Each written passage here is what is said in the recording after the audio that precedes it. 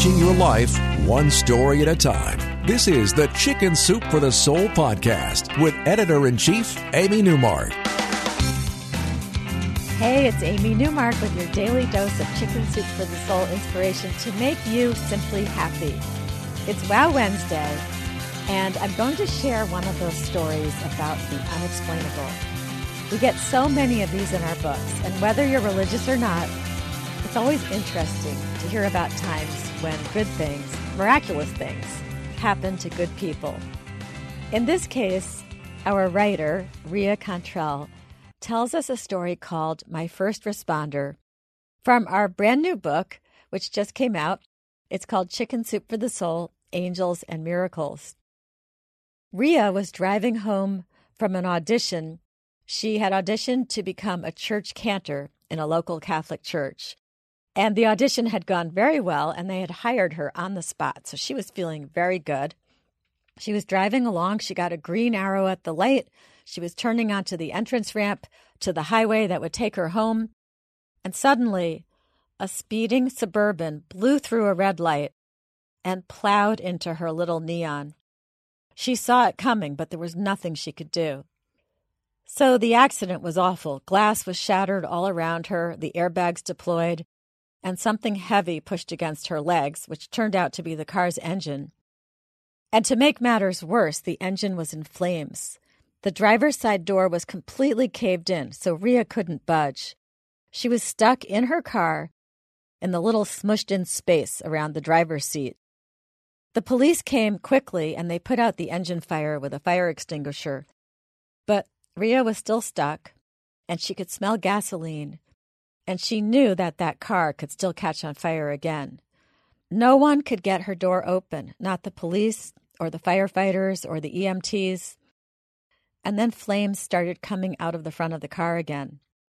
Things were looking really grim. She was stuck there, and the firefighters rushed off to get the jaws of life. By then, Ria was crying.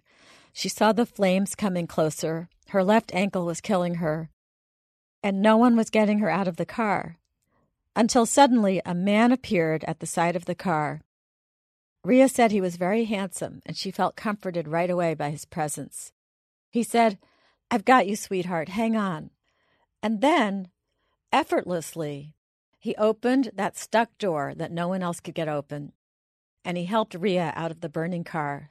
She leaned against him because she had that hurt foot, and he guided her to the side of the road, out of harm's way. By then, the front end of the car was engulfed in flames. The firemen rushed back to the car with foam spray to put out the fire. They were frantic to rescue Ria from where she was stuck. Except when they looked at the driver's seat, much to their surprise, she wasn't there anymore. One of them turned around and saw that she was over sitting on the curb, and he came over to her astonished. The man who had helped her had already disappeared, and Ria assumed he had gone back to his own vehicle. Ria asked the astonished firefighter to thank her rescuer, but he shook his head and said, "Lady, there was no man. We went for the jaws of life to get you out of the car, only to find you sitting over here on the curb. We couldn't open that door. It's so damaged, the only way to free you was to cut you out." Well, Ria was out, and she says that she knows she saw a man, and that he opened her door, and he helped her walk to the curb. She says she couldn't even put any weight on her injured foot, so she knows she couldn't have walked there by herself. The firefighter swore there was no rescuer, but Ria says there was.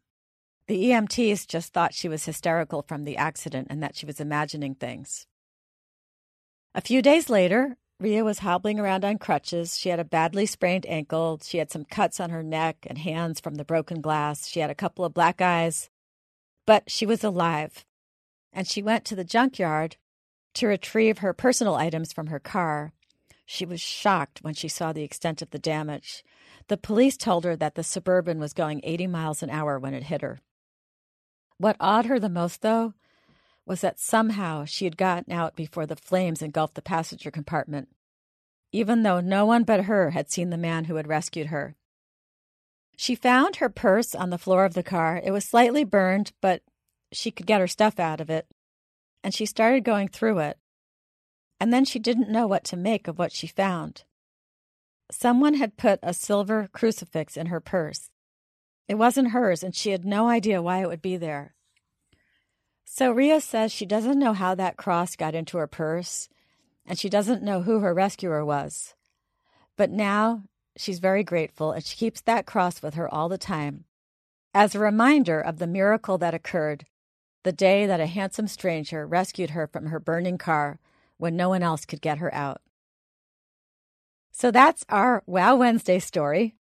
Tomorrow is Thoughtful Thursday, and we're going to talk about gratitude again, and how one woman got her gratitude going just in time for Thanksgiving. I'm Amy Newmark. Thank you for listening to the Chicken Soup for the Soul podcast today. Please remember to share it with your friends and family.